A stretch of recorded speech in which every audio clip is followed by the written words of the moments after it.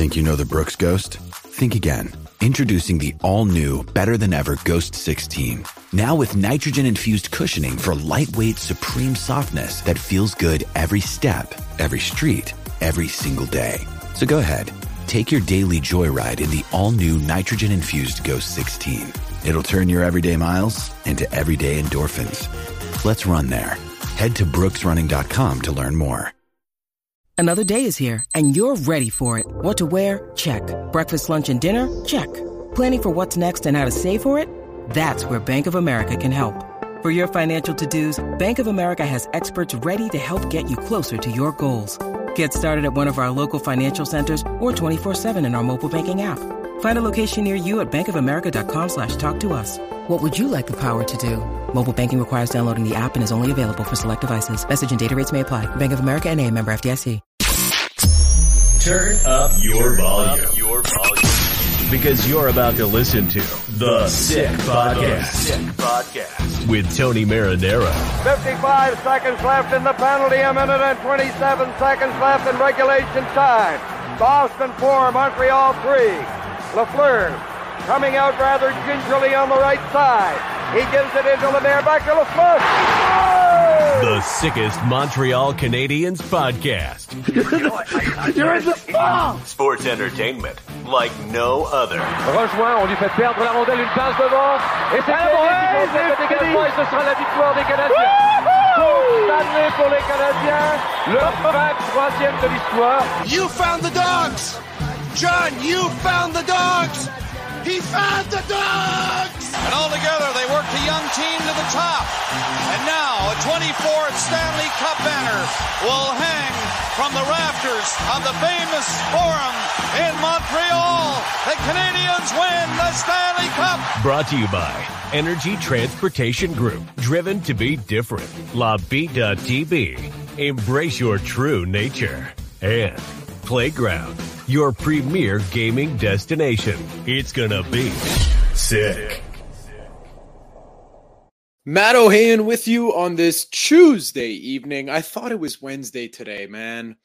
It's too bad. Every day we just get closer to the weekend. That's how I look at it now with football back. But yes, it is Tuesday night. If you're expecting Tony, I'm sorry. He should be back tomorrow. No guarantees, though. We're going to talk about that, Sammy and Yellow and I, off the air a little bit later. We'll let you know who's back on tomorrow as soon as we know.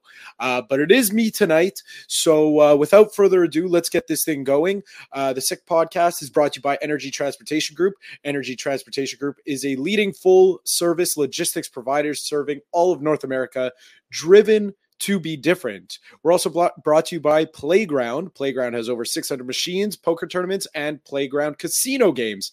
Daily promotions and unmatched customer service. Why go anywhere else? Located just over the Mercier Bridge, only minutes from downtown Montreal. And of course, by La Bite TB beer, brewed in Quebec and a winner of a dozen international awards. La Bite TB offers quality microbrewery beers made with premium ingredients for everyone's taste. La Bite at TB, embrace your true nature. All right. So yesterday I had Eric Engels on the program. Great episode with him. We talked a little bit about the Canadiens golf tournament, which is kind of the unofficial kickoff to the preseason for the Montreal Canadiens. So a couple of pretty crazy busy news day in the NHL. Very rare for early September, but don't worry. We're going to break it all down for you. And to do that is one of my favorite guests. He usually joins me on Friday, but this is the second week in a row. He joins me on Tuesday, Mr. Stu Cowan of the Montreal Gazette. Stu, hey, how's it going? I'm doing really well. How are you? I'm doing good. So, I mean, I don't know if you were expecting this, but you were a busy man today. I was. Well, Carey Price had a news conference. I actually knew about it. It was announced a few days ago. We were out there.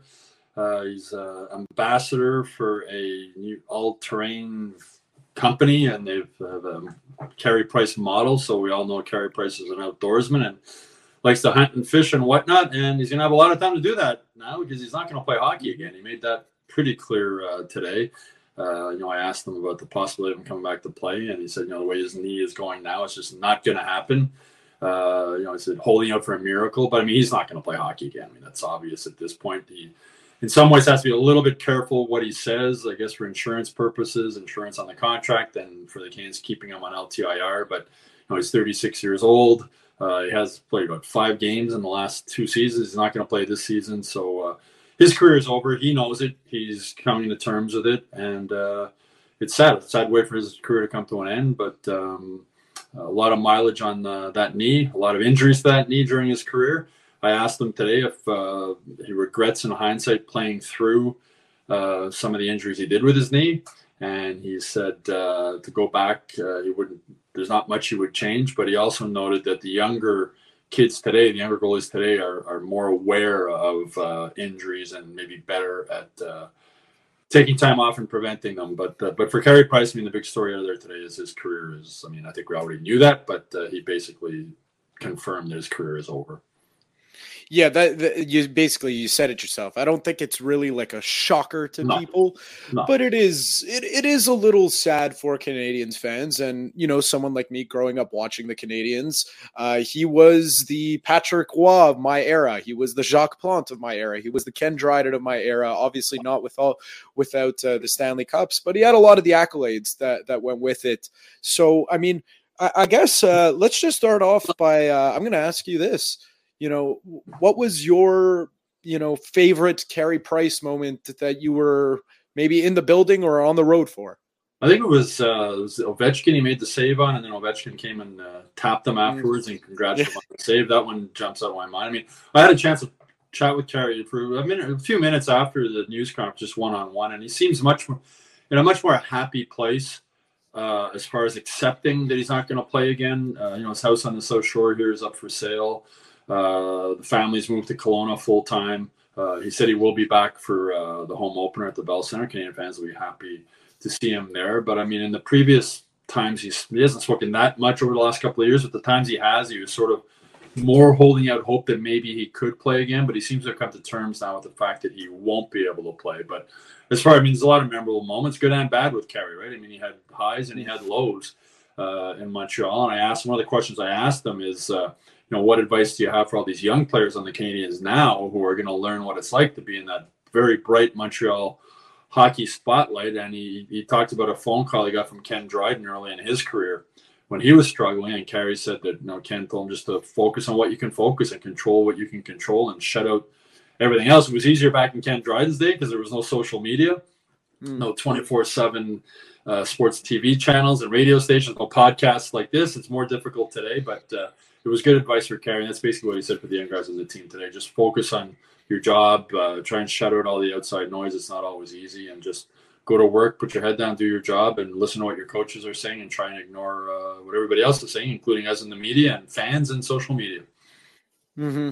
Yeah, I think for me and a lot of fans, obviously one that has to stick out is that 2021 Cup run all the way to the Stanley Cup final.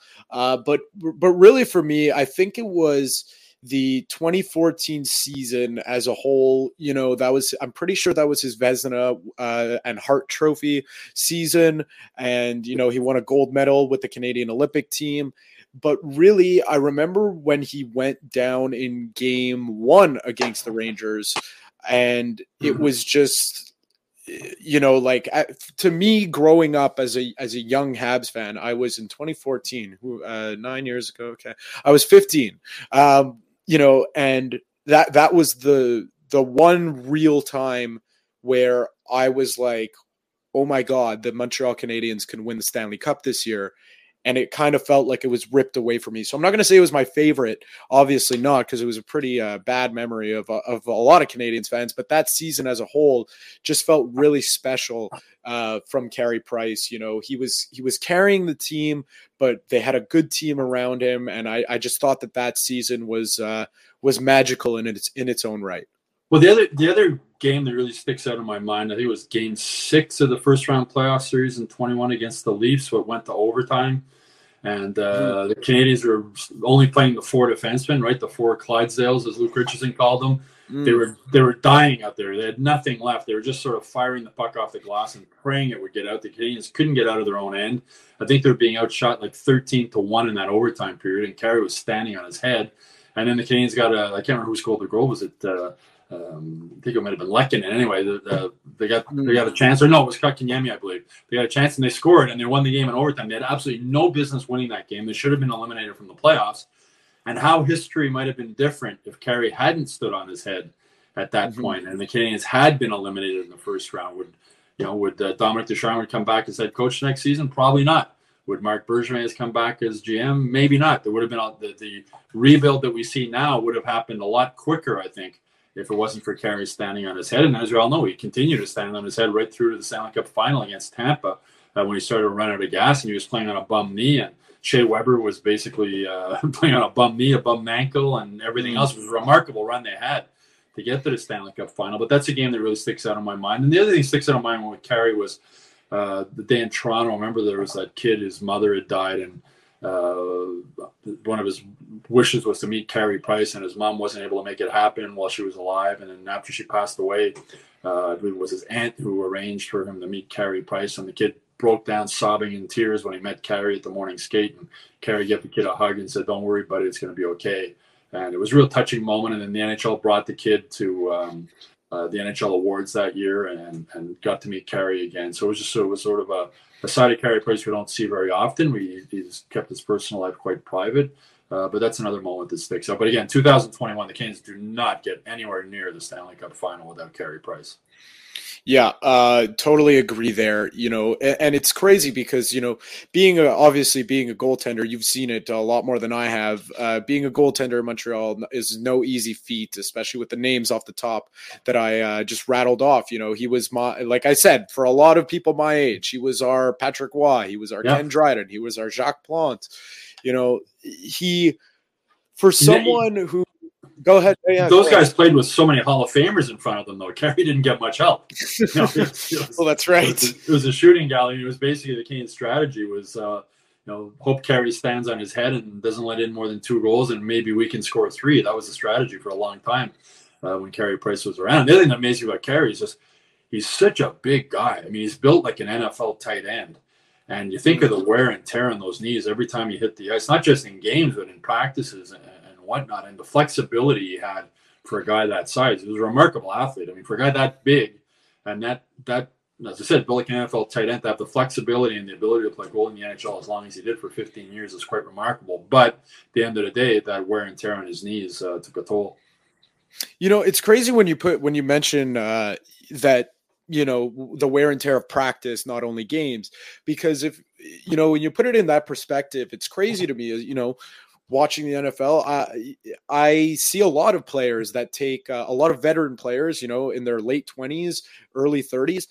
Wednesday is the first, if you're playing on Sunday, your first day of practice is going to be Wednesday in most cases. And a lot of veterans just take Wednesday off because they got to rest their body. And it just felt like Carey, for the majority of his career, he never missed a day, really. If he wasn't injured, he was out there in practice, and that takes a toll on someone. It might not take as much of a toll on the skaters themselves, but you're still going down, you're still dropping to your knees, your hips are still moving. That'll take a big toll on someone. I mean, load management has become a big thing in the NBA right now, with guys resting not just in practice but in games. I'm not a fan of star players sitting out games when people pay. If I'm taking my kid or you're taking your grandkid or something to a game, you spend a lot of money to go to a game and a guy's not playing because it's load management day and they don't want him to play. That doesn't go over well with fans. But practice-wise, I mean, we've seen it more with the Canadians. Like in the NHL also, like morning skates are becoming more optional than they have been. I've never really understood the morning skate. I mean, they were started basically to make sure the guys didn't spend too much time in the bar the night before, and if they did, so that they could sweat it out the morning of a game. Times have changed since then, and we're seeing less focus on morning skates. And, guys last year, so Nick Suzuki, I mean, speaking of the golf tournament, and I asked him about, he's the only guy who has played all 82 games the last 2 seasons. And I asked him sort of about his secret to success, not getting hurt. And he said, I've been hurt. I just was able to play through it. And, he took time off at the end of the season. There was practices he didn't take part in. And as Carey Price said today, the younger generation seems to be more aware of when they're hurt and when to take time off when they are hurt. So I think moving forward with goalies especially, we'll see, there's times the Canadians will have a goalie, a former Concordia goalie or somebody in for practice to give Jake Allen or whoever the goalie is a day off. And practices can sometimes be tougher than games for goalies. They're facing so many shots and going up and down. As mentioned, Carey Price, 225, 230 pounds, dropping down to your knees and getting up hundreds and hundreds of times during a game or a practice. It's a real wear and tear on the body. Yeah, and it's just it's a shame the way that it all ended. I'm happy that he got that final stretch of games there at the end of the season a couple of years ago, because he knew probably. Yeah, he knew. Yeah, and that last game, I remember his daughter coming down to see him before the game. Like that game that he played 2 seasons ago, that last game, he sort of knew that was his last game. Like he realized that he couldn't do it anymore. I mean, he came back from that knee surgery and he tried. He only played 5 games that season. It just wasn't working. And the only other option was to have a much more invasive surgery, which might not work and might leave him in worse condition. And he doesn't want to do that. He doesn't want to risk his future being able to pick up his kids and play with his kids and play golf and do all those other things guys enjoy in retirement, which is understandable. I mean, and I've seen some people on Twitter, he should just retire and not take the money left on his contract. He's stealing money. He's not. The NHL contracts are guaranteed. And Carey Price played through injuries when he probably shouldn't have played, same as Brendan Gallagher did. If they were only looking after money and only cared about whatever, but these guys want to win. So Carey Price put his body through a real toll. Both sides agreed to that contract. The Canes were happy when they signed him. Carey Price was happy because he signed him, and he deserves the money. He earned the money. That's the contract he was given. His body broke down, not for anything he did wrong. Go back to the Chris Kreider, when Chris Kreider ran him there in the playoffs. That sort of was the start of the knee issues. And as I say, that Stanley Cup run, he was playing through a torn meniscus. He was playing with a torn meniscus all that way. And he could have easily just said, shut it down and said, my knee hurts too much, I'm not going to play. But he played through it, and it ended up costing him his career, or cut his career short anyway. So for people who say that he's stealing money or doesn't deserve the money, I totally disagree with that. Well, it's hard to disagree with that, or hard to not to disagree, because it's like anything, even if he was completely healthy in a contract negotiation, I was just privy obviously to the Joe Burrow contract, and people are saying he should take a team friendly deal. Well, it's easy to say that when you got you don't really understand the concept and the amount of money that is. Let's just say, in the NFL, they're not fully guaranteed the contracts either.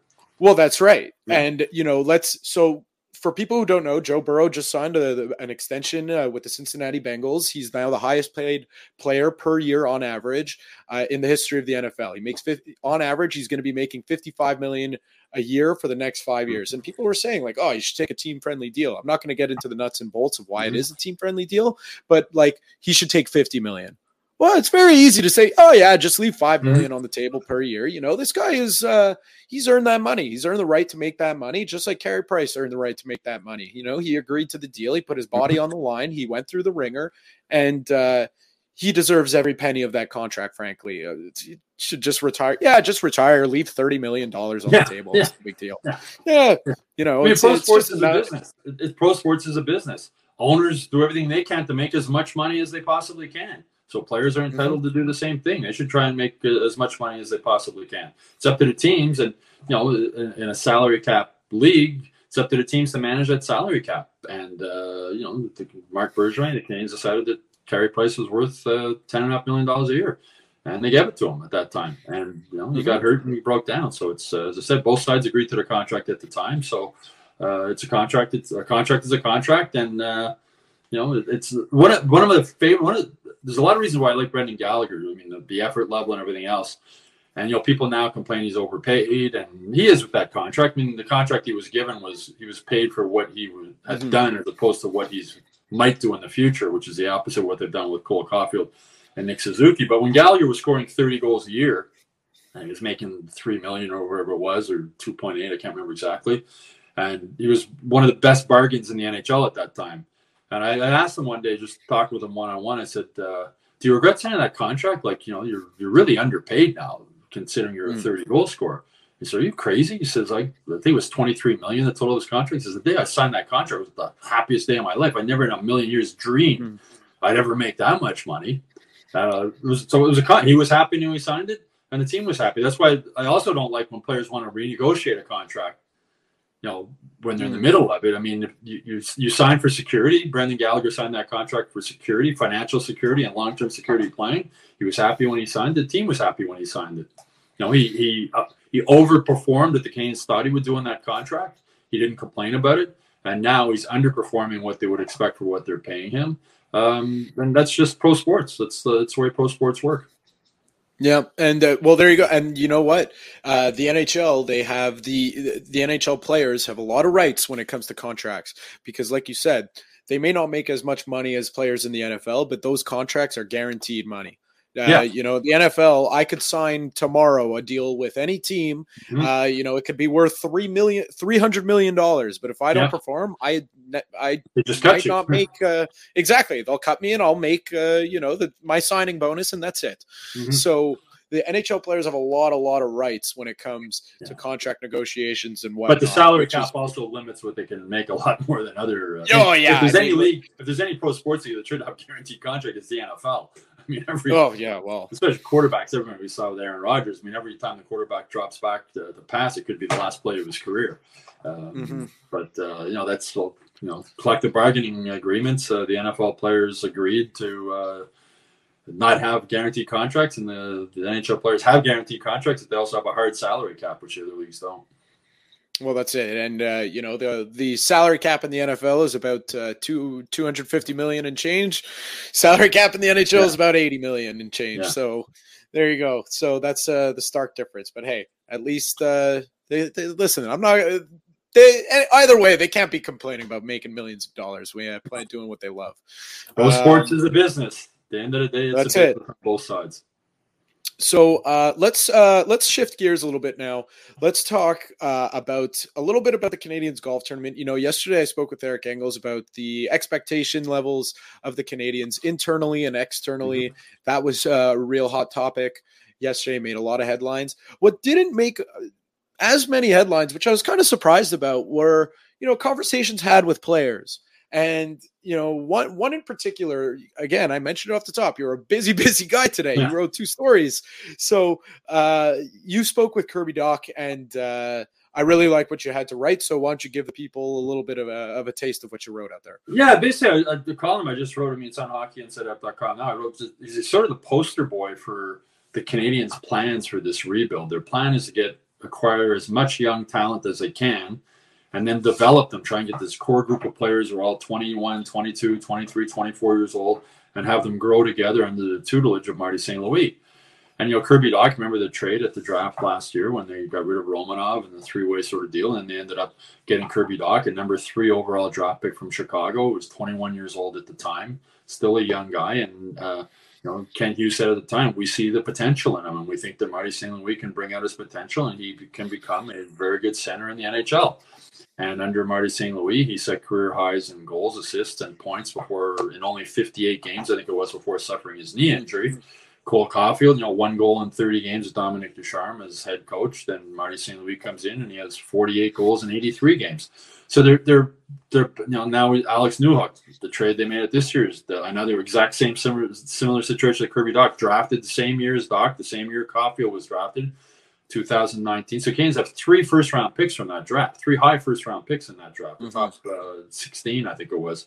And now they have this. You don't get drafted in the top 16 in the NHL unless you're a very talented hockey player. They have 3 very talented hockey players who are young, and they're banking on Marty St. Louis being able to get the best out of them, and that's their plan, and that's why they've accumulated all these young players, 21, 22, 23. They have Salkowski, who's 19. They have Reinbacher, 18, coming up. They have a lot of guys in the front. They have they've stockpiled a ton of young talent, which the Canadiens haven't had for a long time. And they're banking on Marty St. Louis being able to develop them. There was some criticism about Jeff Gorton not wanting to use the P word, as he said, playoffs. I mean, the Canadians want to make the playoffs. The players want to make the playoffs. Management wants to make the playoffs. Jeff Molson wants to make the playoffs. You make a lot of money when you make the playoffs. But when you look at how young the roster is, and you look at the competition in their division and in their conference, it's unrealistic to expect this team to make the playoffs this season. Is it possible? Yeah, it's possible. And who expected New Jersey last season to bounce back the way they did from a brutal season and get over 100 points and get into the playoffs? It's possible the Canes will get into the playoffs. They want to get in. I mean, Nick Suzuki, the players all talked about that. They want to get in. But I think it was smart by Jeff Gordon not to put unrealistic expectations on the team at this point. Going into next season, as this rebuild continues, they go into year 3. I can see the goal being, yes, we do want to make the playoffs. That's maybe they will use the P word next year. But I thought it was for Gordon. I mean, he obviously thought about the answer. It's not like he just all of a sudden said, we're not going to use the P word. They just don't want to put unrealistic pressure on the players. They want the focus still to be on development, learning Marty's system the way he wants them to play, competing every night. And if they can stay healthy and compete the way they did last season, they're going to be a good hockey team. They're going to be a lot of fun to watch. They were a lot of fun to watch last season. But I just don't, very young defense. Goaltending is sort of up in the air, two goalies that have injury issues. If they had Carey Price, a healthy Carey Price in goal, their odds of making the playoffs would be a lot better, but they don't.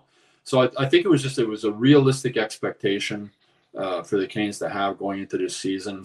For years, fans and some of the media have been clamoring. They need to do a rebuild. They did a rebuild. A rebuild, it's one full season into a rebuild. You can't expect miracles. If you're going to do a rebuild right, you can't expect miracles. They're going to let these young guys live and learn together, grow up together on and off the ice, make mistakes together. Marty St. Louis said he'll be aggressively patient. Some people criticize him for that comment, but I understand what he means. Like, they're going to be patient. They're going to push them more than they did last season. And they'll push them more next season, and they'll push them more the next season after that. But for now, the focus is still on development. Trying to, as Marty St. Louis says, win the day, get better every day, focus on every day. As he said, you can win a game and not win the day. You can play poorly and your team can win, or you can play well and your team can lose. So it's not all going to be focused on wins and losses. But for people who think, the Canes haven't set a goal of giving up, no, they want to make the playoffs. I mean, they'd love to make nothing more than to make the playoffs. And as I said, could it happen? Maybe. I doubt it. But it's a realistic expectation, and they don't want to put added pressure on these players. They put enough pressure on themselves. And as Nick Suzuki said, we play to win every game, and we play to get to the playoffs. And that's what the players are going to do. I don't think they have the team right now, as I mentioned, in the competitive division they're in, to be able to do that. But again, I think they're going to be a fun team to watch. They were fun to watch last year, and if they can stay healthy, they're going to be even more fun to watch. There's a couple of things there, and the biggest thing for me is, you said they don't want to put unnecessary pressure on the players. I think they also don't want to put unnecessary pressure on Martin St. Louis because and themselves. True, that's true. Yeah. Well, yeah, because you make that proclamation. As Eric said yesterday, you could come out and make a boisterous, bold proclamation, but nobody's really going to believe you, and then you're just going to lose credibility. So if you put that unnecessary pressure on Martin St. Louis, he can't really fully succeed in what he wants to do, because it's very rare that you get to develop players at the NHL level. Yeah. And right now they have the time to do that. So Dominic Ducharme, I can't remember who he was being interviewed by. It was a while ago. And he said that he was in a different situation in St. Louis when he was coaching, because they wanted to make the playoffs. So that's why you don't play Cole Caulfield as much, because you don't trust rookies as much, and you're worried he's going to make mistakes. The offensively get a result. So he was coaching with a different mentality than Marty. The good thing about this rebuild is Gordon Hughes and Marty St. Louis are all on the same page. It's not like, the coach really, nobody loves to, there's very few people who like to win more than Marty St. Louis. You don't get to be where you are at his size and being undrafted without having a deep, deep passion and desire to win hockey games. And he has that in him, but he's done a really good job of controlling that and realizing the big picture and seeing the big picture that they've drawn up together with Hughes and Gordon. And as I said, Marty St. Louis wants to make the playoffs this season, but it's not priority number one. He's not going to put Cole Caulfield on the bench in the third period because he's worried he might make a mistake that might result in a goal and they lose the game. It's about playing these guys in those situations and allowing them to maybe make those mistakes and learn from them. That's what this development part is all about.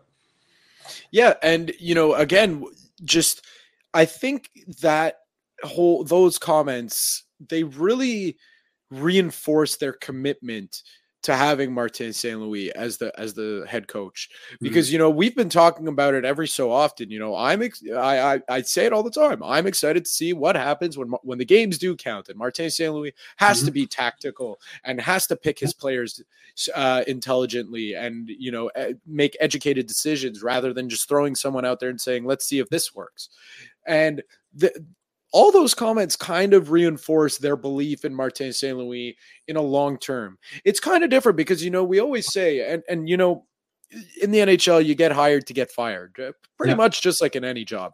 But, with this one specifically, sports is so volatile that I just feel like they really just don't want anyone, players included, coaches, and everyone involved, to be looking over their shoulder whenever they're making a mistake.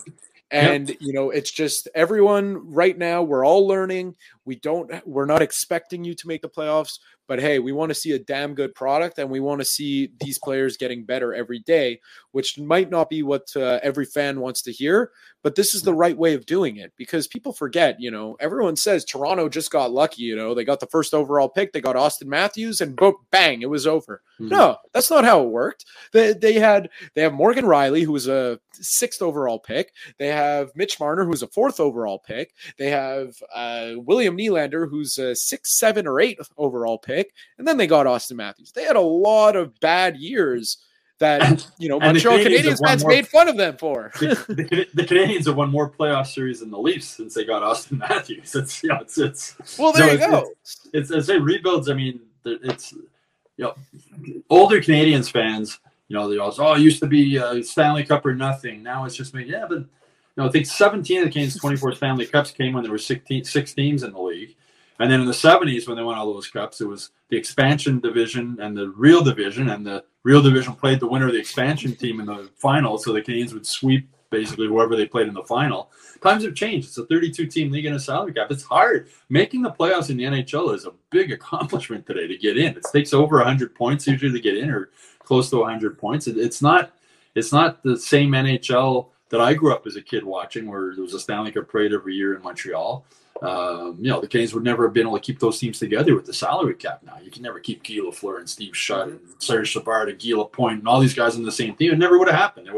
You can't do it today. So it's a much more difficult thing, and it's more difficult to build a team. It's more difficult to rebuild a team. And the other interesting thing that Gorton said in that video, I think we might have touched on this last time I was on with you, about getting talent, is sometimes you get lucky. And usually it's through drafting, and how with signing free agents doesn't always work because you're getting older guys who are making a lot of money. But the Canadiens, this management team has a plan in place, a solid plan. They're confident it's going to work. It might work. It looks so far they're on a good path. And if it doesn't work, they're all going to get fired, and it'll be somebody else coming in. That's the way pro sports work. That's the reality of it. Yeah, and it's exactly what you said. And again, it's just there's no perfect recipe to this. I mean, how many times have the Edmonton Oilers won the first overall pick and they continuously miss the playoffs? They're really placing the focus. It felt like those years in Edmonton, up until they got Connor McDavid, and even still, they're still not meeting expectations. But it just felt like, okay, we got the first overall pick. We're good. It's all solved, and we're going to be back. That's it. The Edmonton Oilers are back. And no, that's just not the way it works.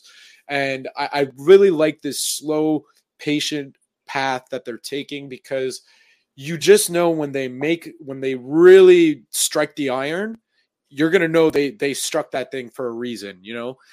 When they really go after it and make a move, you're going to know that they're ready. These guys are intelligent guys. They've been a part of, Jeff Gorton has been a part of successful teams in upper management. Martin St. Louis has been a part of successful teams as a player.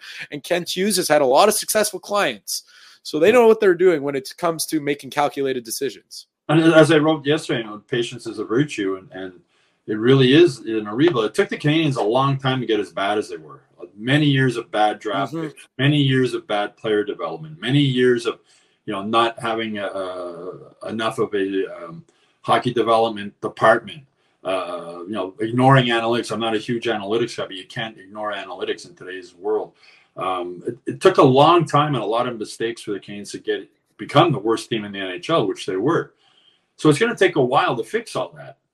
And, when Ken Hughes came in and Jeff Gordon came in, they were left with a huge mess as far as contracts they had to try and get rid of. And, the LTIR with like Shea Weber, thankfully they were able to get rid of that contract.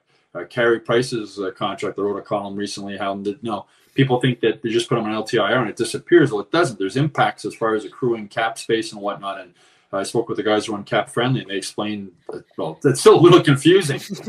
They explained it as clearly as I've heard anybody else explain it, just how that having that LTIR doesn't help you. So they came into a real mess, and they've sort of picked away and picked away and picked away and picked away. But at the end of the day, their main focus is on acquiring young talent, as much young talent as they can. They got, I think it's 21 draft picks over the next 2 drafts, including 2 first-round picks, not next year, but the year after. So they're just accumulating as much young talent as they can. And as I mentioned, Kirby Dach being sort of the poster boy for that, and hoping with their development program and not just Marty, but also the other coaches and their skills coach and everybody else, that they can bring these guys along. And we saw a big improvement in Kirby Dach last season. And from the Canadiens side, hopefully he makes another big step this year. Maybe he won't. Maybe he'll take a step back. But he made good progress his first year. Cole Caulfield made incredible progress since Marty St. Louis took over. It's going to be interesting to see how Alex Newhook can improve taking over. One of the moves the Canadiens did, or Hughes and Gordon did, that I sort of wondered about was when they hired Stefan Obida as the defense coach. I was thinking you'd want somebody with experience behind an NHL bench, but they still had to focus on development. And look at how the young defenseman developed last year with him. So it's now that's the one where I sort of went, wow, you think they'd want an experienced guy back there, and he came from coaching AAA hockey. I mean, he played in the NHL for a long time, and he had been in the player development with the Leafs, but they brought him in, and the young defenseman developed under him. So, as I said, just that young group. I asked a few of the guys, I asked Suzuki and Caulfield and Doc about that yesterday at the golf tournament. Like, just how important to this rebuild is it to have guys that are 21, 22, 23, 24, same age, same interest on the ice, off the ice, same parts of their life. They're either single or maybe they have a girlfriend. Most of them don't have kids yet. They're sort of, and they said it's huge. Like, they're hanging around together. I went to the Lasso Country Music Festival this year. It was in the summer in Montreal. And a whole bunch of the Canadiens were there. Suzuki was there, and I think Doc was there, and Josh Anderson, and a whole bunch of them were there. And they were having a great time together. It was fun to see. Arbor Jacki was having a riot. They're up on the stage. So just building that camaraderie on and off the ice, and being in the locker room, you can tell that these guys they really get along with each other. They really like each other. And, Ken Hughes was saying, and Jeff Gordon was saying at the golf, there's already 40 players in town skating. And some of them have been, Sapkowski got here on August 1st. These guys wanted to come back to Montreal. They don't have to be here. They like each other. They want to hang around with each other. They want to skate together. They want to work together. They're excited about the upcoming season. So that's a reason for optimism, I think, for Canadiens fans as far as moving forward, that these guys, they want to be together. They're having fun coming to the rink. They're enjoying what they're doing, that they're buying into what management is selling them, and I think they're on the right path for this rebuild. And 2 years from now, if they at the golf tournament, the Canadiens say, "Oh yeah, we're not going to say the P word, and we want to be patient," then okay, enough already. It's 4 years into the rebuild. It's time to start seeing some results. But after 1 year, 1 full year of a rebuild, when these guys came in, it was the middle of the season. It was a mess, right? They were just trying to get through to the end of the year. That's all they were trying to do. And then the official rebuild started last summer or after last season, and 1 full year into it. And with all the injuries they had last season. So again, if they can stay healthy this season, I think we'll see an improvement in this team. I don't think they're good enough to make the playoffs, but I think there's reason for optimism moving forward for this franchise. It's really easy to fall into old habits and bad habits, fall back into them. And what I really hope is, because, you said it, Eric said it last night, I'm going to say it again tonight. I wouldn't bet on the Canadiens making the playoffs, but I wouldn't be totally shocked, especially after what we saw last year with Seattle, right? Seattle and New Jersey. You mentioned New Jersey. It's not. I think they went from 60-something points to over 100 points in one but year. That's it. It's not totally out of the question. And they're rebuilding. That's a rebuilding team who all of a sudden it clicked, right? Quicker than they expected. Yeah. So could it click quicker than the Canadiens expect this season? It's possible, yeah, for sure. So what I really hope to see is, should the Canadians, this is really looking into the future, but should they make the playoffs this year and then they take a little bit of a step back the year after, like I hope that Stanley Cup run gave Jeff Molson some perspective on what it is to have a flawed team have a lot of success. Mm-hmm. Because if the Canadians made the playoffs, I'm not going to call them a flawed team. Yeah. But they I think they know that they probably shouldn't be there. Well, they really were a flawed team when they went to the final in 2021. I mean, they shouldn't have even been in the playoffs. They only got in because of COVID and the way everything changed and more teams got in. And they were a flawed team that Carey Price, they mentioned Carey Price stole that series against Toronto, carried them to the Stanley Cup final. And I said that history would have been a lot different if the Canadians had lost that overtime game against the Leafs in the first round. It would have been, the rebuild would have started quicker than it did. Well, that's it, right? So I just hope that if that were to happen, that Jeff Molson takes a deep breath and says, okay, listen, that was good. Sure. Got some extra money in my pocket. That's great. But this thing, we need to stay the course. We can't just start, these players are capable of doing it. Let's start shipping off assets, draft picks, this, that, and rushing through this thing, because it really does feel like they have a clear path in mind and they know what they're doing. And it's just again, it's the magic word, but everything is so calculated that they have me convinced that, you know what, take as much time as you need. Obviously we do need to see results. Like this year, it's not the same baseline as last year. It's not just go make some mistakes. Like those mistakes will be rectified this year. And I think there will be a little bit of consequence this year to making mistakes. But, I think that every move is so calculated that it's like, really, let's get this right, because you don't want to just make the playoffs one year, like Marc Bergevin's tenure, like they made the playoffs one year, bottomed out the next, made the playoffs again, bottomed out the next, won the division, and so on and so forth. Like you want to have sustained playoff contention, just like the Detroit Red Wings did. Well, that's their goal. That's Canadians' goal. I mean, and Jeff Gorton started the rebuild in New York with the Rangers when he was there. And then last season, they tried to rush it a bit, right? At the trade deadline, they made a bunch of moves and it backfired on them. They rushed it a bit and it backfired. So it's again, patience is a virtue. And Gorton has rebuilt the team, or started a rebuild before with the Rangers. It was very surprising when he got fired there. Everybody was surprised, including him. But they have a guy in place. They have an experienced guy in place when it comes to a rebuild. And he's going to be patient. And again, I had no problem with him saying I don't want to use the P word, because it's an unrealistic expectation to put on them that with the roster you have, you look at the paper and say that this team is going to make the playoffs, because they're too young. There's too many holes still.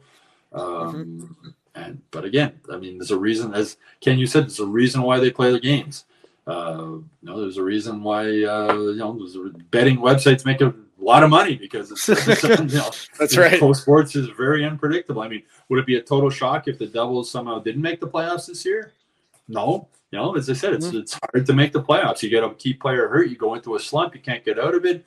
You don't get in the playoffs. So it's part of what makes the NHL so fun to watch. It's part of what makes pro sports great to watch. And again, I'm looking forward to covering this team this season, because I just think there's so many good storylines to watch. Whether it's Newhook, first year here, can Kirby Dach continue the progression he made last year? How many goals is Cole Caulfield going to score? Nick Suzuki's progression as a number one center. Can Sam Montembeault maybe be the goalie of the future? Caden Goulet, if he can stay healthy, he looks like he can be a real dominant defenseman in the NHL for many years to come. Juraj Slafkovsky, is he going to be more comfortable? Is he going to look more comfortable at the NHL level, or is he going to struggle again? Will they maybe the tournament yesterday, Marty St. Louis said he's going to start the season in Montreal, but if he struggles like he did last season, will they send him? There's so many. Who's going to play with Nick Suzuki and Cole Caulfield on that number one line? There's just so many interesting things going into this season. But it's going to be a fun team to watch, and it's going to be a fun team to cover also. Back to your column and one of the names you mentioned in Kirby Dach, I think it's more than just the career high in points that he set. Like, he was at one point near the end of his season where he got injured. it wasn't just that he was putting up points, but it felt like he was a dominant presence on the ice. It was like he was on the ice, the Canadians have the puck, and they're getting quality scoring chances. And I just really, really hope that continues, because and that game in Chicago where he scored the goal. That was awesome. The sign was a confident cockiness, which he had lost in Chicago, right? He had lost. Like, the game wasn't fun for him anymore. And you don't become a number 3 overall pick in the NHL if you're not a confident and cocky kid. He was a captain of Team Canada World Junior Team, and in Chicago it didn't work out for him. And he got a fresh start and a reset here. And the first season worked out really well. And I as you mentioned, he was dominant. I mean, he was hard to get the puck off of. He was, he struggled a bit on faceoffs. That was the one thing. But I mean, he looked really good when he played with Suzuki and Caulfield. He can control the play. He's really good in the corners with the puck and winning puck battles. He's smart. We saw why he was a number 3 overall draft pick. We saw why he was ranked so highly. We saw why he was. He's come out of his shell a little bit too, and he was much more. I don't want to say confident, but just the way he was talking with the media yesterday at the golf tournament was different than he was the year before. I think he had been, he struggled so much in Chicago and probably had a lot of negative things written about him and said about him. He was sort of defensive, maybe a little bit, or timid talking with the media. He seemed more confident, just the way he was carrying himself yesterday at the golf tournament. And that's a good thing. That's a confidence off the ice carries onto the ice. And it's too bad that knee injury last season cut his season short. But as you said, he was turning into the player that Kent Hughes thought or would hoping he was going to be when he made the trade at the draft last year in Montreal. And not only will we see if he can continue that, but if, like you said, Alex Newhook can take those reins, and even Kirby Doc spoke about it in your column. If Alex Newhook could be on the same path of progression that he can, but that remains to be seen. But moving on, go ahead. And I don't think I put this part in the column just for space. He said how nice it was to be back in Canada, playing in Canada too.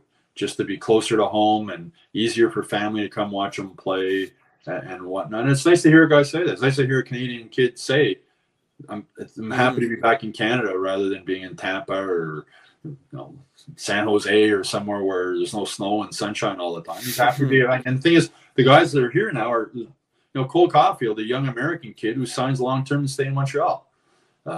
It's become a, if Marty St. Louis wasn't the coach, does that happen? Or, when the way things were going under Dominic, well, first of all, I wouldn't have got that contract the way you'd been playing under Dominic. Oh, yeah. No, that would have been, you want to talk bargain deal. Yeah. So it's, I think Montreal is turning into a more attractive market, especially for young players. Newhook talked about that. In Colorado, he was a young guy. Most of the guys had kids and families, and after practice, they go home to their wives and kids, and you're sort of the young single guy. Oh, what do I do? Here there's a lot of young single guys, and they can hang out together and have a good time. As like I said, like I saw at the Lasso concert, these guys were all together and they were having a great time. And the fact, again, just the fact that there's 40 players already in town. The main training camp the rookie camp starts tomorrow, but the main camp doesn't start until next Wednesday. That's impressive that so many guys cut their summer short, whether at the cottage or back in their home, to come back here and start skating and just to be with their buddies again. It was been a long summer, not making the playoffs, but just the fact that guys are happy to come back to Montreal and want to be together with their teammates and get a jump start on this season is a positive thing. What's not starting off as a positive for the Columbus Blue Jackets is a report that came out. We're going to talk about this just very briefly before we sign off. Report comes out from the Spit and Chicklets podcast with Paul Bissonnette and Ryan Whitney that Mike Babcock is up to his old tricks in airplaying players' phones to TVs. The Columbus Blue Jackets come out and say that's not true, obviously. Mike Babcock comes out with a statement. Even Boone Jenner, the captain of the Columbus Blue Jackets, comes out and say it. Now, it's hard. Listen, a lot of people don't want to believe it for a couple of reasons. One, because Barstool Sports is the parent company of the Spit and Chicklets podcast, and they're not exactly the most reputable publication out there. But hey, that podcast has had a lot of great guests and had a lot of great conversations. They get a lot of good insights. So there's that. And then the other side of it is that how can this possibly be that an old coach that got fired for this very reason is now up to his old tricks? I don't know. I'm kind of on the side of where there's smoke, there's fire. And I don't know about you, but I think the Canadians players were very relieved to hear that they probably don't have to worry about that with as we like to say, those old dinosaurs as coaches. Well, the spitting, I mean, just on Twitter, there's other sources who have come out and said with Spitting Chicklets that they had heard the same thing, and they're not shocked. And they heard other players that told them similar things. And Spitting Chicklets, the Senate saying, the truth will come out. It said we didn't just hear this from one thing, and a bunch. So. Babcock's reputation in Toronto and everywhere he's been is playing mind games with players, going back to Detroit. And if this is what there's reporting is actually what happened, it's mind games again. And it doesn't, Scotty Bowman played mind games with the players back when he was coaching the Canadians. It was a different world back then. John Tortorella, it's a different world now, and players don't respond to that stuff, and stuff like that gets leaked, right? And players call other players or call Spitting Chicklets and tell them what's going on. And it's just, when Jeff Gordon and Kent Hughes took over, they said they wanted a modern day coach, was the way they phrased it. And it was sort of like, well, what's a modern day coach? Marty St. Louis is a modern day coach, right? He's communication is his number one skill. He treats his players with respect, whether they're first liner, whether they're fourth liner. I couldn't imagine him doing the stuff that Mike Babcock has done in the past and admitted to doing in the past, and to what he's alleged to have done now with Columbus. But the fact that if what they're saying is what he actually did, it just shows me that an arrogance almost that he was out of hockey for so long, and he gets a chance to come back, and the season hasn't even started yet. And there's already this thing out there. It doesn't look good for Columbus. As you say, when there's smoke, there's fire. The captain came out and said they were just sort of sharing pictures. He was sharing, Babcock was sharing pictures. You just wanted to get to know more about the families and whatnot. But just if you called into your boss's office and he says, "Oh, show me some pictures on your phone," you're like, "Why?" Yeah, it's no matter what it is. It's just. But it's also, you say the dinosaur type thing, it's like not understanding how personal maybe a cell phone is to a young person. It's just not comprehending how that would seem really weird to a young hockey player. Like, he wants to see what's in my phone. It's just that, I think it's just another sign of how he can't relate and understand to the younger hockey player, and that was the big issue in Toronto. That's why he got fired in Toronto. So it's gonna be interesting how this plays out moving forward. It definitely doesn't look good on Columbus. I'm sure we're gonna hear more in the days tomorrow and days coming up. More people coming out and either confirming or some denying. Some Columbus players have denied it already, but you got a new coach. You don't want to get off in bad books right away. Yeah, exactly. But again, it's really weird. But as I said, I'm just trying to, you're a young kid, you're whatever in your 20s, and your boss tells you, "Oh yeah, show me what's on your phone. Show me the pictures on your phone." I don't know. It's really bizarre. And I understand the mentality in hockey. It's not a traditional job. Yeah. But still, there needs to be a certain level of comfort there to really expose that side of your phone. Is different than I'm your boss, Matt, and I hire you, and you come in, and I say, "Well, Matt, tell me a bit about your family. Tell me, are you married? Do you have kids?" But not show me pictures of them on your phone. That's, you know what I mean? It's how many kids do you have? Oh, what do your kids do? What grade are they in? Just having a conversation with a guy about his family is different than show me pictures of your family, or show me pictures of. It's really weird. It's just, to me, it's just, and I'm an old guy, So I can imagine for a young kid, it'd be like, as I said, if if a 22-year-old kid or 24-year-old kid got called in and said, well, tell me about do you have a girlfriend? Oh, okay, what do your parents do? Where you're living? Do you have a dog? Just basic questions, trying to get to know the guy as a person, as opposed to, I just don't get the show me photos in your phone. That, as I said, that's just really weird. Yeah, and hey, we'll see more and more come out from it as the days go on, as you said. And I mean, listen, I hope it's not true, just for the players' sake. Like, forget Babcock. Like, he could get fired. I don't really care. He already has 64 million big ones in the bank thanks to Toronto, so I don't really care about him. But just for the players, like, you never like to hear these early onset stages of just toxic environments in the hockey dressing rooms, because it's just, we've heard so much negative stories about hockey. It's just like, when is it going to end? That's just, I wonder what the private text message chats with the Blue Jackets players are like tonight. Yeah. You got to wonder what's going on. They're texting each other back and forth on their chat groups or whatever. It's gotta, it's, as I said, in training camp hasn't even started. Never mind the season. Man. Yeah, it's. It's. Who would have thought that Columbus is making headlines right before the season even started, and it's not because they picked Adam Fantilli. So hey, good. Yeah. There you go, Stu. Thank you very much for joining me on this Tuesday night. We'll chat again soon. Always a pleasure. Talk to you soon. That was Stu Cowan. I'm Matt O'Hayan. I'll see you on Friday. And that's a wrap. Hope you don't miss us too much until next time. Follow the Sick Podcast with Tony Marinaro on YouTube, Instagram, Facebook, Google Play, and Apple Podcasts. The Sick Podcast is brought to you by Energy Transportation Group, driven to be different. La Vida TV, embrace your true nature.